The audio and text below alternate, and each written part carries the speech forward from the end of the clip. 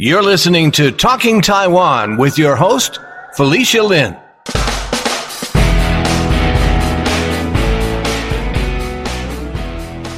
Joe Henley is a freelance writer and author. The last time we had Joe on Talking Taiwan, we spoke about his book, Busan Busi. In this episode, I spoke with him about his latest book, Migrante, which has recently been translated into Chinese. Joe shared how the idea for this book about the plight of migrant workers in Taiwan came to him, all the research that was involved, why he's donating all of his proceeds from the sales of Migrante, and how his band nearly got arrested when they were performing in the Philippines.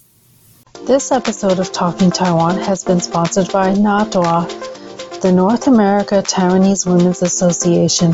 NATWA was founded in 1988, and its mission is 1. To evoke a sense of self-esteem and enhance women's dignity. 2. To oppose gender discrimination and promote gender equality. 3. To fully develop women's potential and encourage their participation in public affairs. 4. To contribute to the advancement of human rights and democratic development in Taiwan. 5. To reach out and work with women's organizations worldwide to promote peace for all. To learn more about NATWA, visit their website, www.natwa.com. Without further ado, here's our interview. Welcome to the podcast, Joe. Hi, Felicia. Thanks for having me. It's great to have you back. First of all, I want to say congratulations on the release of the Chinese language version of Migrante. I've seen all of your posts that you've been sharing on Facebook. It really must feel like your book gets a second life and a new release all over again. Yeah, it's like I've been able to relive the birth of my child again. It's been a really nice feeling. You know, I'm going to the bookstores and casually like kind of laying back in the weeds and watching people pick it up and try and, you know, even take it to the counter to get the book. I mean, it's been awesome. It's awesome to see like local people actually getting to read the book and hopefully learn something new from it and, you know, maybe educate themselves about the situation regarding migrant workers in Taiwan and learn things that they weren't aware of before. Yeah. And so how did this all happen? Like, what is it? What needs to happen, or what does it take to get an English book translated into Chinese?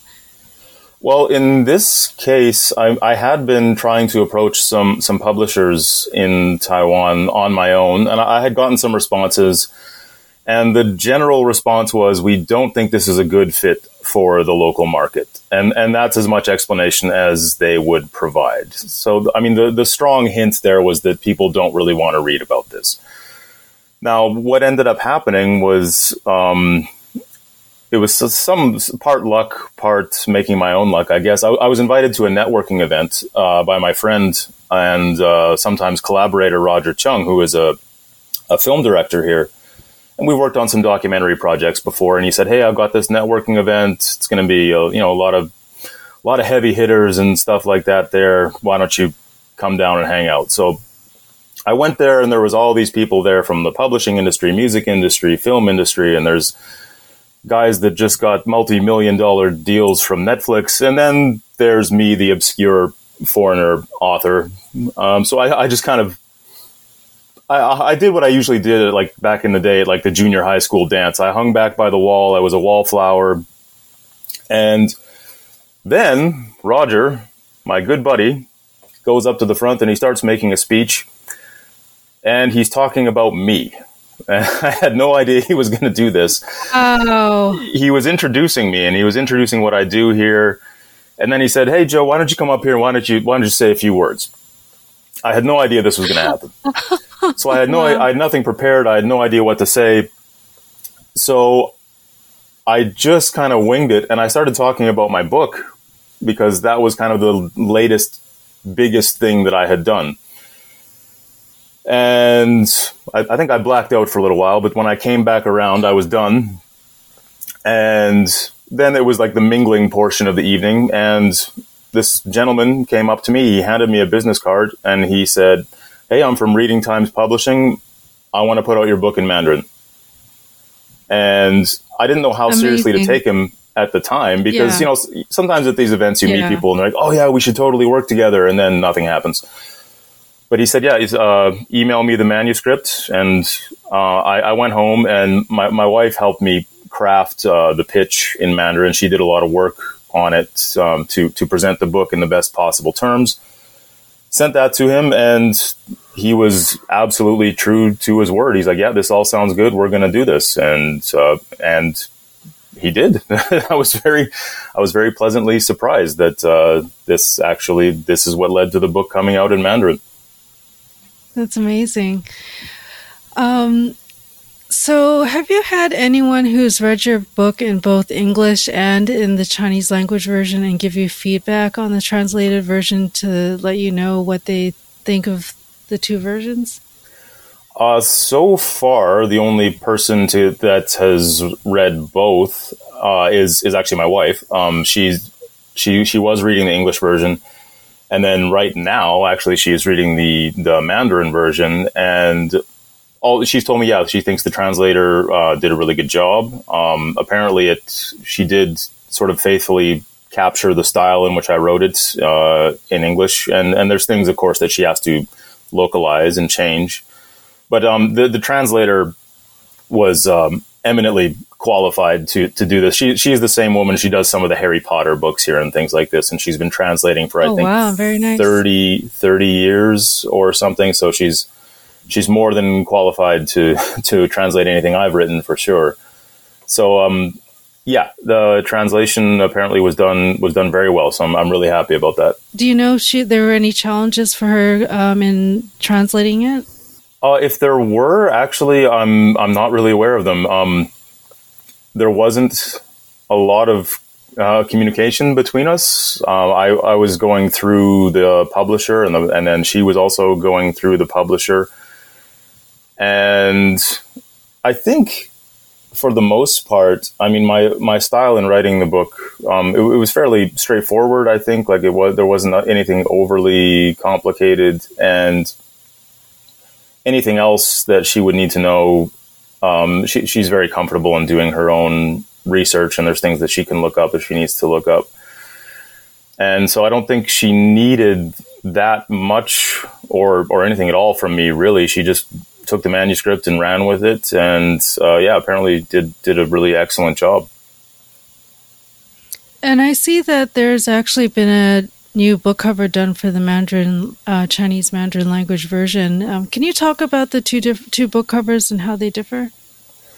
Yeah, the first cover, the cover for the English version was done by my friend Isa Pilapil in Manila, and she's someone I got to know there through the music scene, actually. About 10 years ago, the band I was in at the time, we went down to the Philippines to play some shows, and she was the guitar player in one of the bands that we ended up playing with. And it turns out she's also a really talented graphic artist, painter. She works in a lot, sculptor actually as well. She works in a lot of different mediums. And yeah, myself and her and her partner Ian, we all really hit it off. And actually, when I went down there for reporting trips later, they'd be the ones that would pick me up at the airport and take me around. And she did artwork for my band, actually, as well. First, she did some of our T-shirt designs and things like that. So when it came time to do the book, I contacted her straight away because she's from the Philippines, and the story is of the protagonist is from there, and I knew she would get the themes that I was going for, and of course, culturally, linguistically, all of that, she would definitely understand a lot better than I would.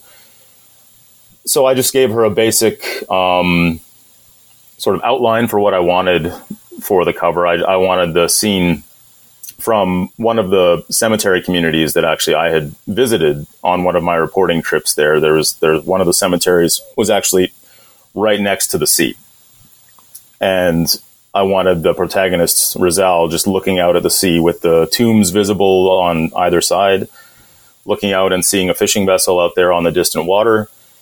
And she just absolutely knocked it right out of the park. I mean, when she sent me this cover, I got absolutely teary-eyed just looking at it. I couldn't believe it. I couldn't believe how. Well, I mean, I should have believed it because she's amazing, but I wasn't prepared for how striking it was. Yeah. And yeah, that's great, because I understand a lot of authors don't actually get to have so much feedback on their book covers, especially if they go through a publisher. Yeah, Camphor just let me basically do whatever I wanted, within reason, of course. But they knew I was going to take it very seriously, and obviously it's in my best interest to have a cover that's striking and arresting, that's going to get people's attention. And that's what I felt this cover did for the international market. Now, with the second cover, I had recommended that they just use the original because I was so enamored with the original cover. But they had said, well, we think for the local market, we do need to change it. We need to do something different. And of course, I'm going to listen to them because this is one of the oldest and biggest publishers in Taiwan. So they know what they're doing. So I said, okay, just show me what you got, basically, once it's done, and we'll take it from there. So they had sent me a couple of different versions. Now, one was more of a, nicer, I guess, and sort of somewhat closer to the original. It was more of just a normal kind of maritime scene, just water, boat. It's something pretty beautiful, actually. But then the second one that they sent me was the one that that actually ended up being the cover, which is the fish with the bloody mouth, with the hook through its mouth. It's very dark. It's got the red popping out in the text. It's got blood. And I wasn't sure which way to go because they were both unique. They're very different, and they both send a very different message. And I showed it to a few different people. I showed it to my wife. I showed it to one of my friends who's also a writer here. And I was kind of leaning more towards the more beautiful, nicer cover. And they said, no, this one is really going to pop on the shelves. Like, this is what's going to get people's attention. It's shocking. And the title in Mandarin is somewhat shocking as well. And you want something to just grab people's attention because, the old saying, don't judge a book by its cover. Well, that's what people do when they go through they're walking through the bookstore. I mean, I do that. When I'm walking through the bookstore, I see a cover that grabs my attention. I'm like, oh, okay, what's this? Let's take a look. And then I flip it over and read the back of it. And then I look at a few pages. But it's the cover that gets you. So that's what we ended up going with. And I'm really happy with it, actually, because I have actually gone to the bookstore and I've watched people just casually walking by and they stop when they see it. And that's exactly what I wanted. So it's a bit shocking. It's a bit gory, but I think it gets the job done.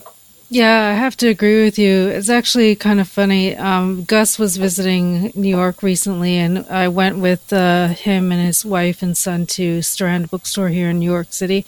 And I found myself looking at the books, and exactly what you said. You look at the cover, you look at the title. If you don't know anything about it, that's what strikes you, for sure. Can you tell me about the reporting coverage that you did about the graveyards in the Philippines, which is what led you to write this book? That's one of the things that led me to write the book. Actually, the thing that led me to write the book was getting contacted by a caregiver here in Taipei first. That's what happened. She contacted me. Her name was Jasmine Sanchez. Okay. And she had just found me via social media, and she knew my name by seeing it in the Taipei Times, where I had a music column at the time. This is late 2014, early 2015.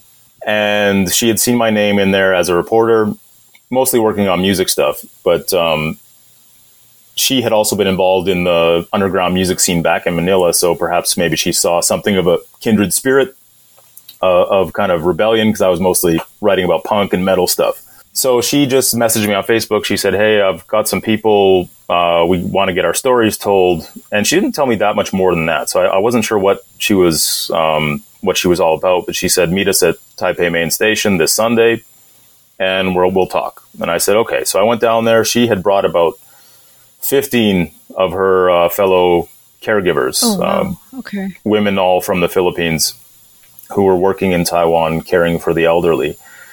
And one by one, they all told me these stories about how they had been taken advantage of, financially exploited. Some of them had been sexually assaulted or abused. And they all wanted their stories told. They wanted people to know what's going on. So that's what led to the first article. Later on, a couple of years later, I went to Manila to do that, what you were talking about, the story on the cemeteries, because I'd heard about these communities where people were making their homes just in the mausoleums and the tombs of the public cemeteries in Manila, because some of these tombs are large enough where you can take shelter in them and get out of the elements, and you can have something of a normal home there. So I went down there with my friend and collaborator, the photographer Paul Raichi. He's from the States, and he was kind of based in Taiwan at the time and bouncing around. But once in a while, we'd do some stories here and there. And we basically, for a couple of weeks, we just toured around these various public cemeteries in Manila. We had our local fixer there, and in every community that we went into, we would have somebody from that community take us around and introduce us, tell people what we were all about, and we'd get to know them. And they would share their stories with us about how they either ended up there, or in some cases, they were just born and raised within these communities. And I found their stories very striking in the same way that I found the stories of the women that I had talked to that day at Main Station, in that they weren't looking at all for any sort of pity. They weren't looking at all for people to feel sorry for them. And they weren't necessarily looking for anything in the form of like a handout at all. They just said, look, we just want the agency to be able to decide our own future. We just want to be able to do the things that everybody else can do in society, which is to work, to earn our place in society, and to secure a stable future. That's all they wanted. And they just wanted the basic dignity of being able to do that. And that stuck with me. And so when I went back to Taiwan again, just after that brief couple of weeks, I decided I wanted to make my main character for Migrante from one of these places. Just because I also felt that those communities should have some representation in the story as well. And hopefully people could learn something about those communities and the strength of those people, the determination of those people as well through this story. Even though that portion of the story that takes place in the cemeteries, it's only at the beginning and at the very end of the story. Still, I felt that's where my character has to come from, because I just wanted to show to the world the determination of these people and their strength. Yeah, I definitely think that's a lesser known, because the migrant worker situation, whether it's the fishing, ones working on the fishing boat, domestic workers, so on, has been getting a lot in the media recently, in the Taiwan media. But I don't think we hear so much on this community that you're talking about, these people that live in the graveyards in the Philippines. Was there any additional research involved? Like, were there other people that you had to interview or other research you had to do once you actually started writing the novel? I was, my reporting work on the subject of migrant workers in Taiwan was ongoing as I was writing the book. So I was doing several features for different publications. So I was always talking to migrant workers themselves, first and foremost. I'm not sure how many I actually interviewed, but in total, in the, say, 5 years that I was working on the book. But I'm going to say anywhere between 70 and 80 interviews with different migrant workers working in factories, working in private homes as caregivers, and fishermen as well. Also, I was talking to different NGOs in Taiwan, the Yilan Migrant Fishermen's Union primarily, and the Serve the People Association, who assist migrant workers who have fallen on hard times in Taiwan. They might need help filing legal cases. They might need a shelter, a place to stay after they leave an employer who has been abusive or manipulative. So I was speaking with them. I also went back to the Philippines again for a second reporting trip to get more familiarity with the places that these workers come from. And at that time, I was reporting on the drug war that was going on in Manila and mostly in the poorest parts of the city. It was basically a war on poverty. You weren't seeing middle class or upper class drug users or pushers being arrested or being summarily slaughtered the way that they were in the disadvantaged areas of the city. So I went back down there for another couple of weeks to report on that, to talk to people there and gain some more familiarity with the culture, with the customs, and find out about how life is lived basically in the poorer areas of the city, where people are not so privileged as they are in other portions of it, and certainly not so privileged as someone like myself. So the research was always ongoing. The interviews were always ongoing as the book was being written, to inform the plot of the book and to inform the basis for the story, to make sure that it was as close to reality as it could possibly be, while still being basically like a composite work of fiction. All the stories that I heard and that I took from these different places and people that I talked to all went into creating the characters and the plot of the book. Right. And do you know if the situation that you mentioned, the war on drugs, that was really like a war on the poorest communities, if any of that has changed, or if there's any reform or anything being done about that? No. From what I know, I mean, it's not. I believe it's quieted down. It's nowhere near as dire as it was a few years ago when I was there. Because when I was there, it was quite awful, because the police operations were daily and nightly occurrences where they were storming into these communities, and basically anyone who was involved in any way in the drug trade, even just people who were using shabu or amphetamine, which was primarily what they were after, they had the police and anyone whom the police hired for what they referred to as extrajudicial killings, or EJKs as they called them there. They had a license to kill. They had a free range to execute whomever they pleased, and there would be no questions asked. And we quickly found out that there were no questions asked. Yeah, there was no effort made whatsoever to confirm that any of these killings were in any way justified. It was just, this person was involved in the drug trade, they deserved whatever they got, end of story. And it was quite, well, to say the least, disconcerting to walk into that and to see this happening every day.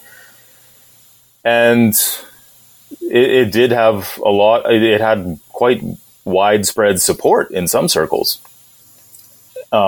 even within the communities where these operations were happening. I met up with one family whose son was murdered by the police, and the son was a drug user. He was not selling, distributing, anything like that. He was executed one night by the police, and we were there. Myself and Paul Raichi, the photographer, were there when it happened. Yeah. Mm-hmm. And in the immediate aftermath of the killing, the family said, "We're glad he's dead, because he was an addict, and as such, he had been making our lives a living hell for many years." And so that was interesting to see. But then there was also, of course, many other families who lost children, fathers, mothers to these police operations. And they were, of course, devastated. They did not want this to happen. They did not need this to happen. If it was a case where somebody was an addict, they needed treatment. They needed help. They didn't need a bullet. But a bullet is what they got from Duterte's death squads that were running amok throughout the city, and all these hired hitmen and hitwomen that were also given free rein to basically do whatever they wanted for a fee. They were, hired killers. So yeah, it was a very intense trip. It was eye-opening for somebody like me, coming from a place as safe, one of the safest places in the world, Taipei. Quite literally, I think it's ranked number 2 behind Tokyo as the safest place in the world. A place where I can walk down any street at any time of day or night and never have to worry about anything bad happening. A place where if you don't go looking for trouble will probably never find you. And to a place like that, where you could be walking down the wrong street at the wrong time of day and you could be taken out just like that. So it was a reminder that the reality that I live in, it's not the reality. It's just one. It's just one of many in this world that we live in, and many of them are not so safe and not so predictable and not so nice as the one that I inhabit. Actually, I'm curious if you have any thoughts on Marcos Jr. being elected in the Philippines, since we're talking about that. Yeah, dynastic politics. I do see how it happens. I mean, we see it happening all over the world now with the rise of, populist right-wing politicians. Of course, you have your own example in the States. We don't need to say his name, but everybody knows who we're talking about. And in the Philippines, of course, we just had Duterte, who, in my opinion, was a sociopath and a lunatic. I had actually, I met one of his sons when I had gone down to... Really? Yeah, on that same tour where I met Issa, the artist, we went down to Davao, which was the city where Duterte was the mayor at the time, and we were playing a show there. And the show was at this outdoor bar, and I'm sure there was no permits. We definitely didn't have the proper visas to play shows there. We just went down as tourists because that's just what you do. And so we're a metal band, so we were making a lot of noise, of course. And this bar was right next to a quite new and very posh real estate development. And I'm pretty sure somebody called the police. Now, at the time, Davao was also the center of the Al-Qaeda chapter in the Philippines. So there were military patrols all over the city. And one of those military patrols marched right into the middle of our show with their, machine guns. Oh, wow. I'm not a gun guy. I don't know what kind of guns they were, but they were big machine guns. And they came into the show. And I was scared. I was like, okay, we're going to jail. Like, I'm up on stage. I got my hands up. I'm like, we're going to prison. I'm going to Philippines jail. This is it. This is how it ends. But then this kid comes over, marches straight up to the leader of this military troop, and they just start talking. They're talking for a couple of minutes, and then the soldier extends his hand, shakes the kid's hands, and says, okay, boys, let's go. And they leave. I walk over to another guy there. I was like, what the hell was that? What just happened? And they're like, oh, yeah, that's the mayor's son. And he just told the soldier, he said, do you know who I am? The soldier said, yes. And then again, this kid said, I would appreciate it as a consideration to my family if you would allow this show to continue. And that was all he needed to say. Wow. That's how it worked. That's how it worked at the time. And yeah, that was, I don't know which son of Duterte's that was, but that was one of his kids who was, fortunately for us at the time, a heavy metal fan. But that was eye-opening. That was an eye-opening thing to see, like, how things work there. Familial connections, power, politics, all he had to say was, "Do you know who I am?" And that was enough. So, I mean, I understand how power can be passed down through the generations, because I mean that's how it's always worked. Would I vote for the son of a former kleptocrat? No.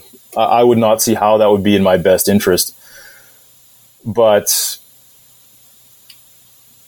I can see how people become enamored with such families. I mean, there is that element of fascination with wealth, with power, and people look at families like the Marcos family and they might think, well, you know, if I just work hard enough, if I put my nose to the grindstone, maybe I could become like them someday.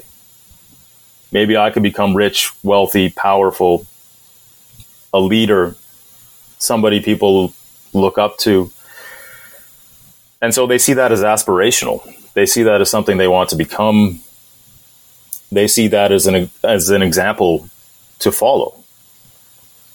Personally, I don't.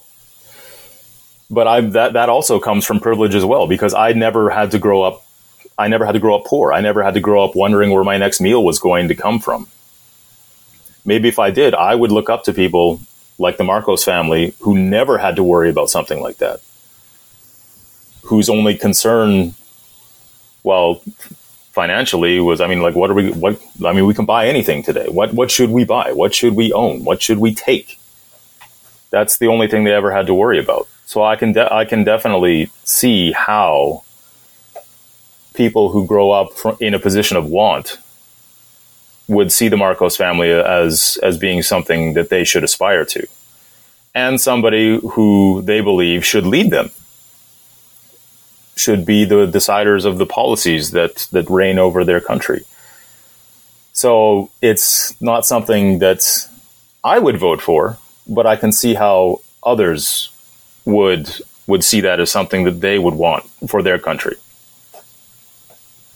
Yeah, sure. It's very complex. It's interesting how people make their choices or selective memories, like what they choose to. And in terms of the migrant worker situation with the new Marcos, he's also pandered to that community as well. Now he's doubled down on this saying that I believe Duterte also championed as well. He said the migrant workers are the heroes of the Philippines because they contribute so much to the GDP. It's around 10% of the GDP that come from the remittances that these people send back to the Philippines.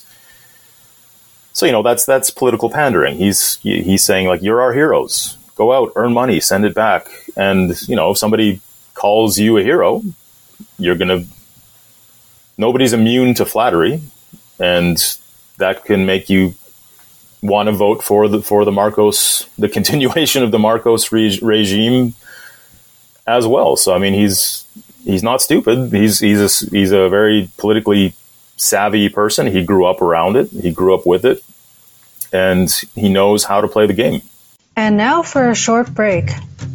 Hello, listeners. We're going to be experimenting with some shorter form content, under 20 minutes long, and we'd like to hear from you.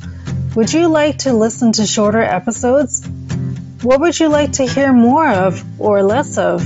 Email us at podcast@talkingtaiwan.com. We also have a special announcement for all of our donors, past, present, and future. We're giving all of our donors exclusive first listening access to upcoming interviews with Karen Lin, Democratic candidate for Justice of the Civil Court in Queens, New York; Qin-Chi Yang, a multidisciplinary artist who was recently inducted into the New York Foundation for the Arts Hall of Fame; Michelle Kuo, an attorney, activist, and author of Reading with Patrick, which is a runner-up for the Dayton Literary Peace Prize and the Goddard Riverside Stephen Russo Book Prize for Social Justice; Ed Lin, author of Death Doesn't Forget; and Joe Henley, author of Migrante. If you want exclusive access to these episodes and more, support Talking Taiwan by making a contribution to our GoFundMe campaign. We are so grateful for our growing listenership and all the support that we've been receiving. Now, back to the episode.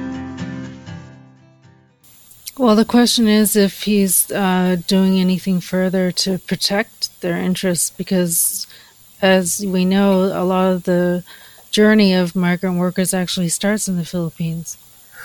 Exactly. To my knowledge, no, he's not doing anything to change the status quo. And you're absolutely right. The journey starts there. The journey starts with a manpower agency that migrant workers will go to. They'll sign a contract with one of these agencies, which often involves taking out a substantial loan with a very high interest rate that they will then have to repay every single month when they come to a place like Taiwan and start to work. So they're having a huge chunk of their already quite low wages taken out just to repay the loan.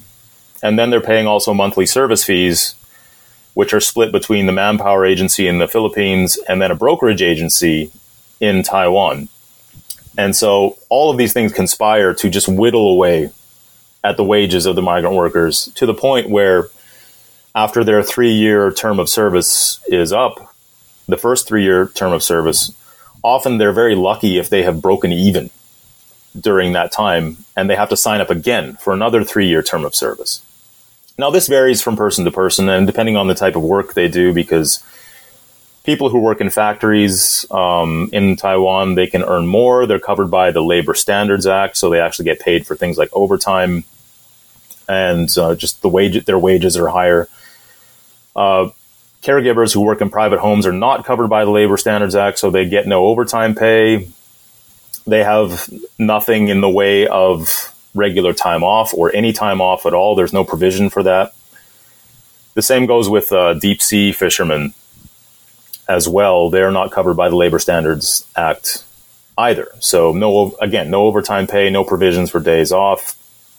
Very few protections as far as their labor rights under the law. And the Philippines governments, subsequent governments in the Philippines have not really challenged any of this. The only government that's really stood up for anyone is the government of Indonesia, which in March of this year actually stopped sending caregivers to Taiwan in protest of the conditions here, which really says something. Which really says something. And what they're asking for is that the caregivers, who are, of course, they're largely women coming from Indonesia. In fact, I've never met a male caregiver here in Taiwan yet. They shoulder all of the fees involved in getting them to Taiwan and setting them up for work here, which can amount to thousands of dollars US. What the Indonesian government is asking is that those fees be shouldered by the people who hire these women, by the organizations or by the individuals who need to hire them. They should shoulder those fees. This is not a popular sentiment in Taiwan, for obvious reasons. I've only come across one brokerage agency in the entire country that's in Taichung. They're called Magod, and they're the only agency thus far that I've come across who are also actively encouraging the employers to shoulder all those placement fees, transportation fees, and monthly service fees as well. They're the only ones asking the employers to shoulder all of those fees. And this has made them hugely unpopular with the other brokerage agencies in the country. And in fact, their membership within the National Brokerage Agency was actually revoked for a time just for them taking this stance. So in terms of the Philippines, no, they're not challenging the status quo. They're very much looking to keep it alive because it seems Marcos does not want to jeopardize in any way these remittances that, as I said before, account for such a very large percentage of their national GDP. Indonesia standing up, the Philippines, not so much. What was interesting about your book was it's very descriptive in a lot of the scenes. So I'm wondering, did you actually do any site visits to go to like the fishing boats, the factory dormitories, or other scenes that you'd had to write for the book? Yeah, I did visit some different fishing harbors, and to get on the boats was not something that I was able to do. You can get close to them, you can get right up alongside them, but eventually, when people find out what you're doing there, and I kind of stand out down there. I don't look like somebody who works there. I don't look like somebody who belongs there. I look like either a tourist or somebody who's lost or somebody who's sniffing around, which I am. That's exactly what I'm doing. But when it comes to the latter, somebody who's sniffing around, that's not necessarily somebody who's welcome around there. And they might encourage me to leave. But I can just walk around and I can talk to people down there. I can talk to the fishermen. And that's what I did. I went to different harbors around Taiwan, and just to kind of take in the scene and learn as much as I possibly could about their living conditions, working conditions, and just the environments that they were working in. In terms of factories, I had a few different contacts of people who were working in different factories for different companies. And they would send me pictures of their dorms and the conditions that they were living in, which varied a lot. Some of them were quite all right as far as dormitory living goes. Some of them, it ranged all the way to the horrific, the horrifically cramped, dirty, unmaintained. That's anything you can possibly imagine. And in terms of also caregivers working in private homes, again, I had contacts there because I wouldn't necessarily be invited into private homes to see, especially if the conditions were terrible, but they would send me pictures that they would send from their phones. Some women, for example, they would be locked within their rooms at night, and they would send me pictures of. One woman sent me a picture, like her room was just 4 bare walls and a futon thrown down on the floor. It was essentially a prison cell that she was living in, and she would be locked in there all night. There was no bathroom. The bathroom was outside, but the door was locked, and she would be let out in the morning when it was time to go to work, when it was time to get started again. And so I had these various contacts and resources that I was able to utilize in order to paint the picture of these different scenarios that migrant workers encounter when they come to work in Taiwan, ranging from the fairly normal to, as I said, the absolutely awful, terrible, horrific conditions that some of them end up enduring. And did you map out the general plot line and decide the general trajectory of the novel before you started writing? I'm just curious about your writing process in this case. Yeah, in this case, I did have a general idea of where I wanted the story to begin and to go. And the only thing I wasn't exactly sure of was at the very beginning was the ending. I wasn't sure how I wanted it to end. Do I want a happy ending, or do I want it to portray the very dark reality of a lot of people here? And I didn't feel that a happy ending was accurate. I didn't feel like it would accurately portray the reality that had pervaded through my reporting work, which was that, unfortunately, there is not a lot of hope for some of these people. There is not a bright future involved in the work that they do. There is purely survival, basically. The best they can hope for is to continue to work and to survive, and to hopefully have a little bit left over at the end of all of it to send back to the Philippines or wherever they may come from for their families. Because often these overseas Filipino workers in particular, they're providing either for their own children back home and a spouse, providing for their own parents, providing for the parents of their spouse. Sometimes it's just a whole large extended family that is depending on these remittances. So they have to keep going. They can't be like a normal middle-class worker who, you know, if you get tired of your job or you get tired of your boss, you can just say, you know what, screw it. I'm out. I quit. I'll go do something else. They don't have that option for a number of reasons, not the least of which is that often is the case here with migrant workers is that their documents are seized by either their broker or their employer. So their passport, their ARC, their alien resident certificate, work permit, all of that is held by somebody else. So they can't just quit because they can't just leave their vital legal documents behind. And most likely that person, their employer or their broker, is not going to part with them willingly. They're just going to hold on to them. So they can't quit. They can't, or they can quit, but then they kind of have to go underground, or they have to know a safe place, such as a shelter that they can go to, which they might not even be aware of. So as I was writing the book, I kind of came to know that the ending is going to have to be somewhat bleak,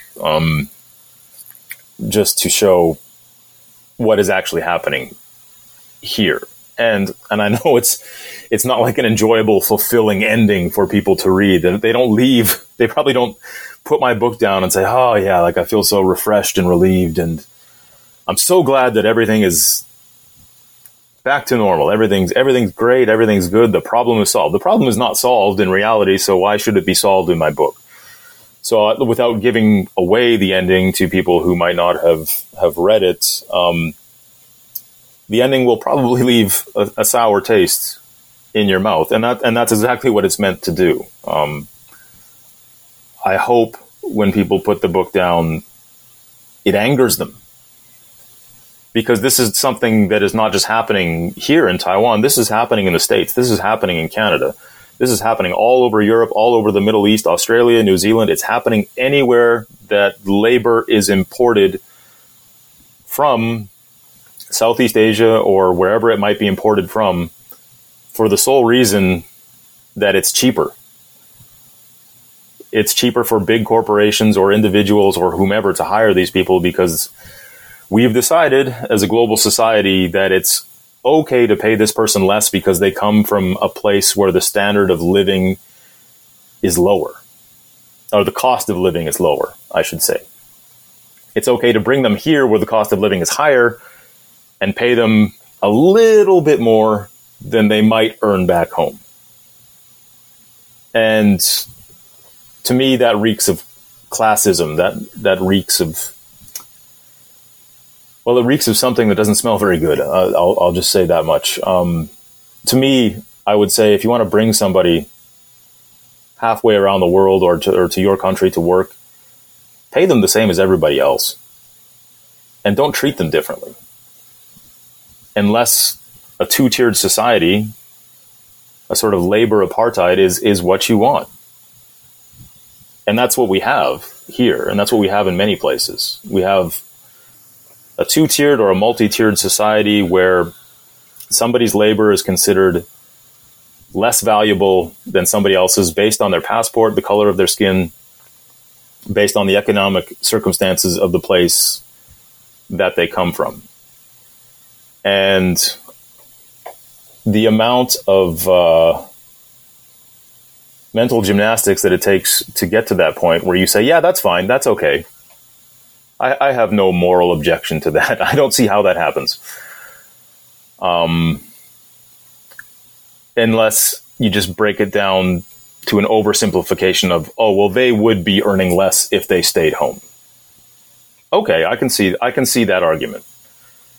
And I can see how you would say, well, yeah, like they should sort that out in their own country. They should find a way to raise wages. But often the reason why a certain country such as the Philippines or Indonesia is economically disadvantaged. I mean, there's a whole history often of like colonialism, of foreign powers invading, raping the land, doing all sorts of nefarious things that have put that country in that position in the first place. So it's the fault. Everyone. Nobody does not have blood on their hands in this situation, in my eyes.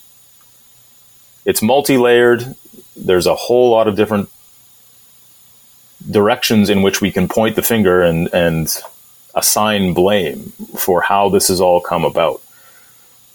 But in my opinion, the way out, the way forward, is not what we're doing now. It's not to just, pay them just a little bit more, just enough to assuage our guilt over bringing them over here to do work that people here just basically do not want to do. That's not the way forward. The way forward is to empower people economically, through education, through all of the ways that we would empower ourselves in our own country. If we're going to bring people here, let's really help them. Not just by throwing them a tiny little morsel of economic hope, which the brokerage agencies then quickly take away. They quickly yank that away from them and leave them with not very much at all. Well, thank you very much. You actually answer like all these questions I want to ask you. Like, sorry, I go on rants about this sometimes. That's amazing. You make my job easier because I had to ask on my list was how did you want it to end? What do you want people to take away from it? What did you learn? Okay, so the question that good night, everybody. That we Thank haven't you. talked about. Yeah, there you go. Thank you very much. We're all done now. Could you tell me about Professor Jose Maria de Vega and the guidance that he supported and offered you in writing this book? Because I noticed that you acknowledged him, and I'm sure he was a big part because you had some colloquial Filipino terms, like Tagalog terms in the book. Professor Jose Mario de la Vega. He's an author and professor in Manila, and he's taught in various places. I believe he was teaching in Malaysia for a while, and he's actually a longtime friend of Jasmine Sanchez, who I mentioned earlier, who is the woman who's responsible for me becoming aware of issues regarding migrant workers in Taiwan in the first place. And I needed, of course, guidance in terms of writing about Manila, about writing about Filipino characters as well, because to state the obvious, it's not my culture. It's not some place that I grew up. I did quite a lot of research, but that doesn't change the fact that I'm not from there and it's not my culture. So and it's not my language. I just picked up very basic Tagalog on my way there, and I've been traveling there for music and stuff. So, I mean, the first thing people teach you is how to swear. That's what you learn when you first go to a place, especially when you go there to play metal shows. So I asked Jasmine if she knew anybody who could help me out with that. And right away she recommended, Professor de la Vega. So I got in contact, with him. He's a very colorful character. He's very much a radical.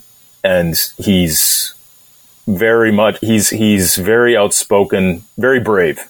And he writes a lot about a lot of dissident pieces in various media. And he has various books out, of essays railing against, the politics in his homeland and things like the Marcos now dynasty and Duterte and all of that.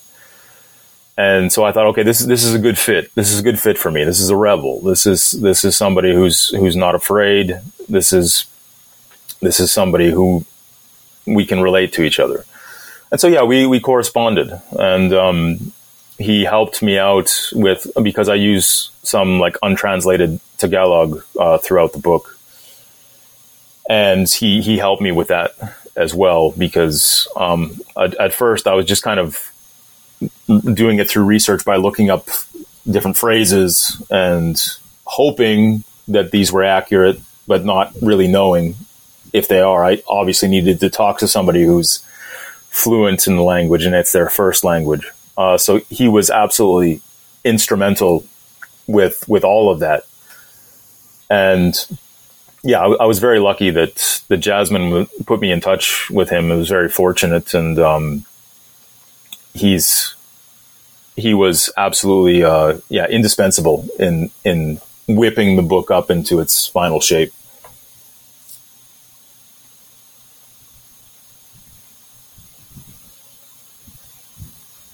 Did he help you with any of the character development or the perspective of the characters? Because you mentioned that, stating the obvious again, like you're not from the Philippines, that's not your experience.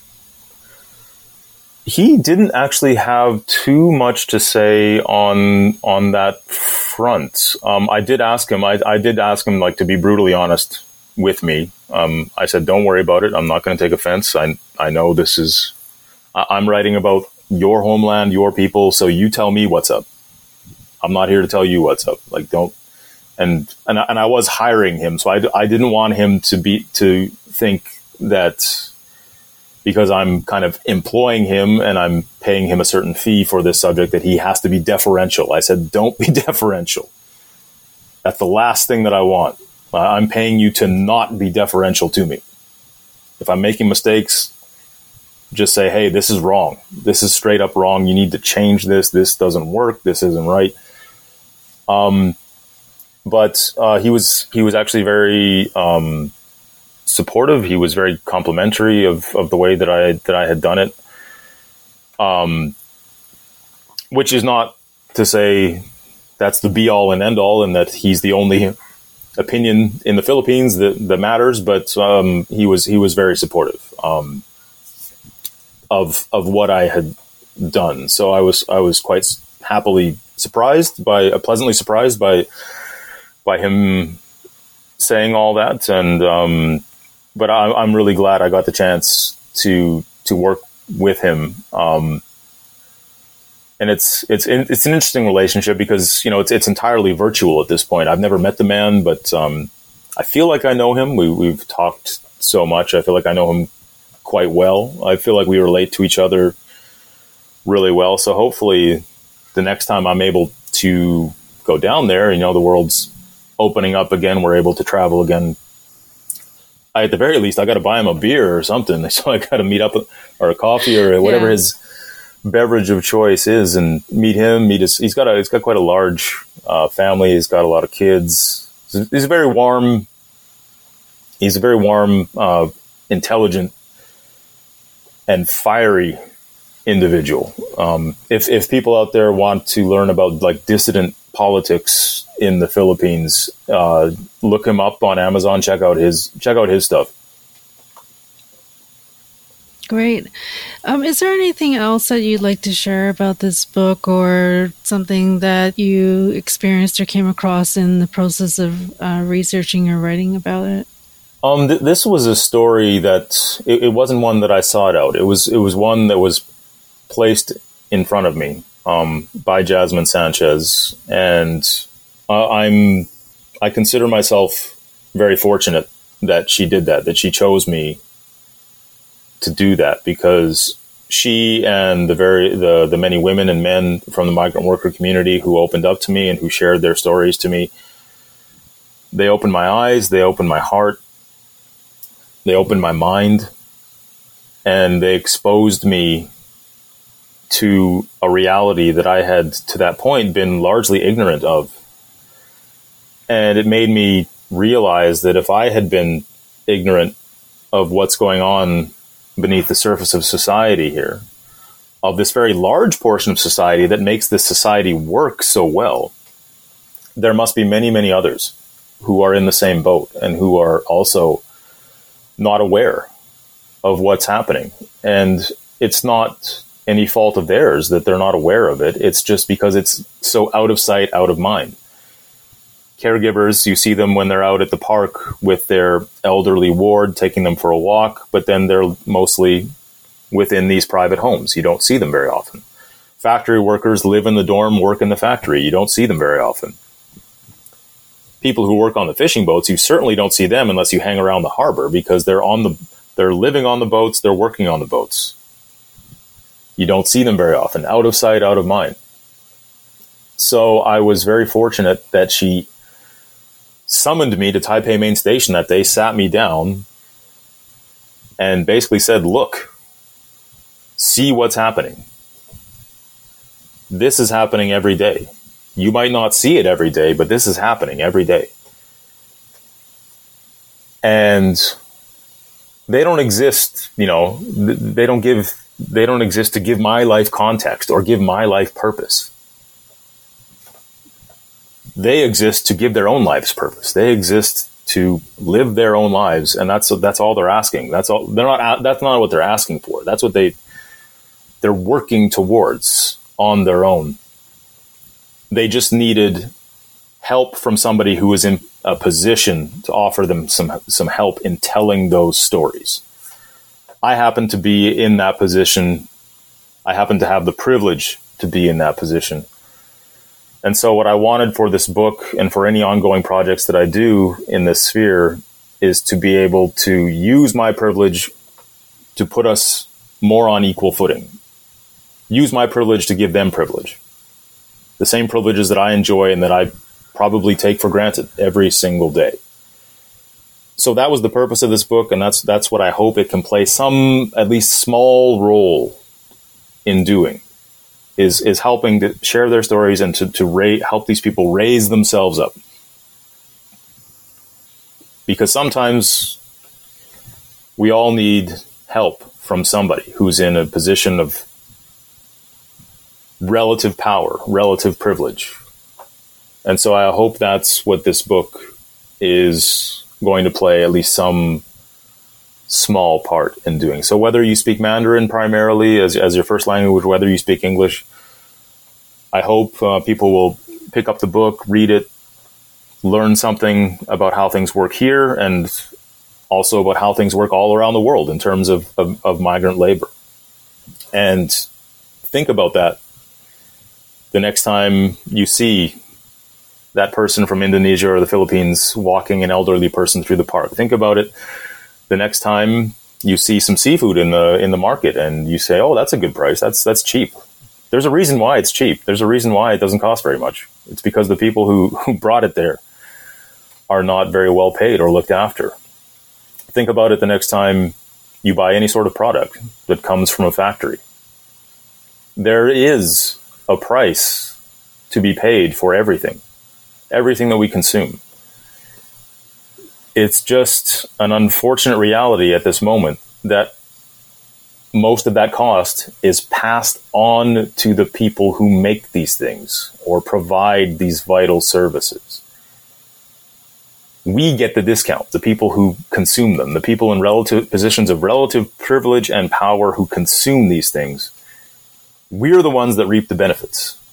They're the ones that pay the cost. We just don't see it. We're not allowed to see it. We're not supposed to see it. I hope this book will make people see it.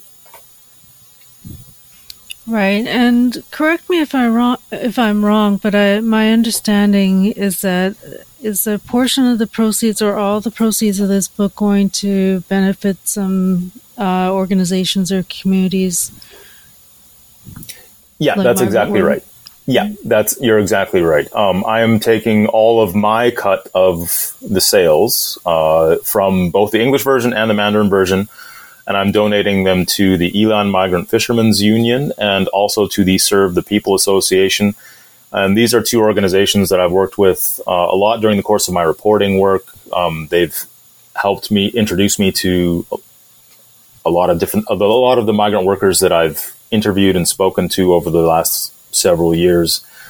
And they're doing great work in the community to raise awareness of these same issues that we've talked about all throughout this show. And they're also doing tireless daily work to help the migrant workers that have come upon hard times here in Taiwan to get back on their feet and file legal cases and find new employment anything you might imagine. So I'm taking my entire cut of the sales from both versions of the book and donating them to them in the hopes that they'll be able to use whatever donations I might be able to make to help more people. Well, that's incredible, Joe. Thank you so much for all the work that you're doing to bring these issues to a larger audience, to let people know about what's going on.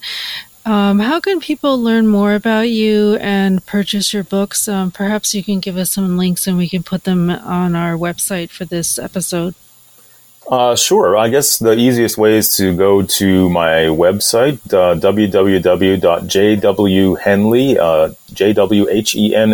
jwhenley.com. And that's got links to all my books, all my publications, basic films, music videos from my band. Everything I do basically is all my entire life is on that website. So anything you want to check out that I do, you can just head there, and you can find also my all my socials: Instagram, Facebook, Twitter. I don't tweet very much. I tweet very infrequently, but I'm pretty active on Facebook and Instagram. And if anybody ever wants to get in touch via email or socials, please feel free. I'm always up for a conversation. Great. I want to thank you so much for taking time out of your schedule to be on Talking Taiwan. It's my pleasure. Absolutely. I'm a big fan of the show, and I'm always happy to be on. So thank you. I've been speaking with Joe Henley, freelance writer and author of Migrante. This episode of Talking Taiwan has been sponsored by NATOA, the North America Taiwanese Women's Association. NATOA was founded in 1988 to evoke a sense of self-esteem and enhance women's dignity, to oppose gender discrimination and promote gender equality, to fully develop women's potential and encourage their participation in public affairs, to contribute to the advancement of human rights and democratic development in Taiwan, to reach out and work with women's organizations worldwide to promote peace for all. To learn more about NATOA, visit their website, www.natwa.com. Now it's time for you to show us some love. We just found out that you can rate us on Spotify. Or if you're listening on Apple Podcasts or Audible, leave us a review there. It helps others to discover Talking Taiwan. To learn more about any of the items mentioned in this episode, visit our website, talkingtaiwan.com. There we'll list any related links. Thank you for listening to another episode of Talking Taiwan. I'm your host, Felicia Lin. Talking Taiwan is brought to you by Forumosa.com.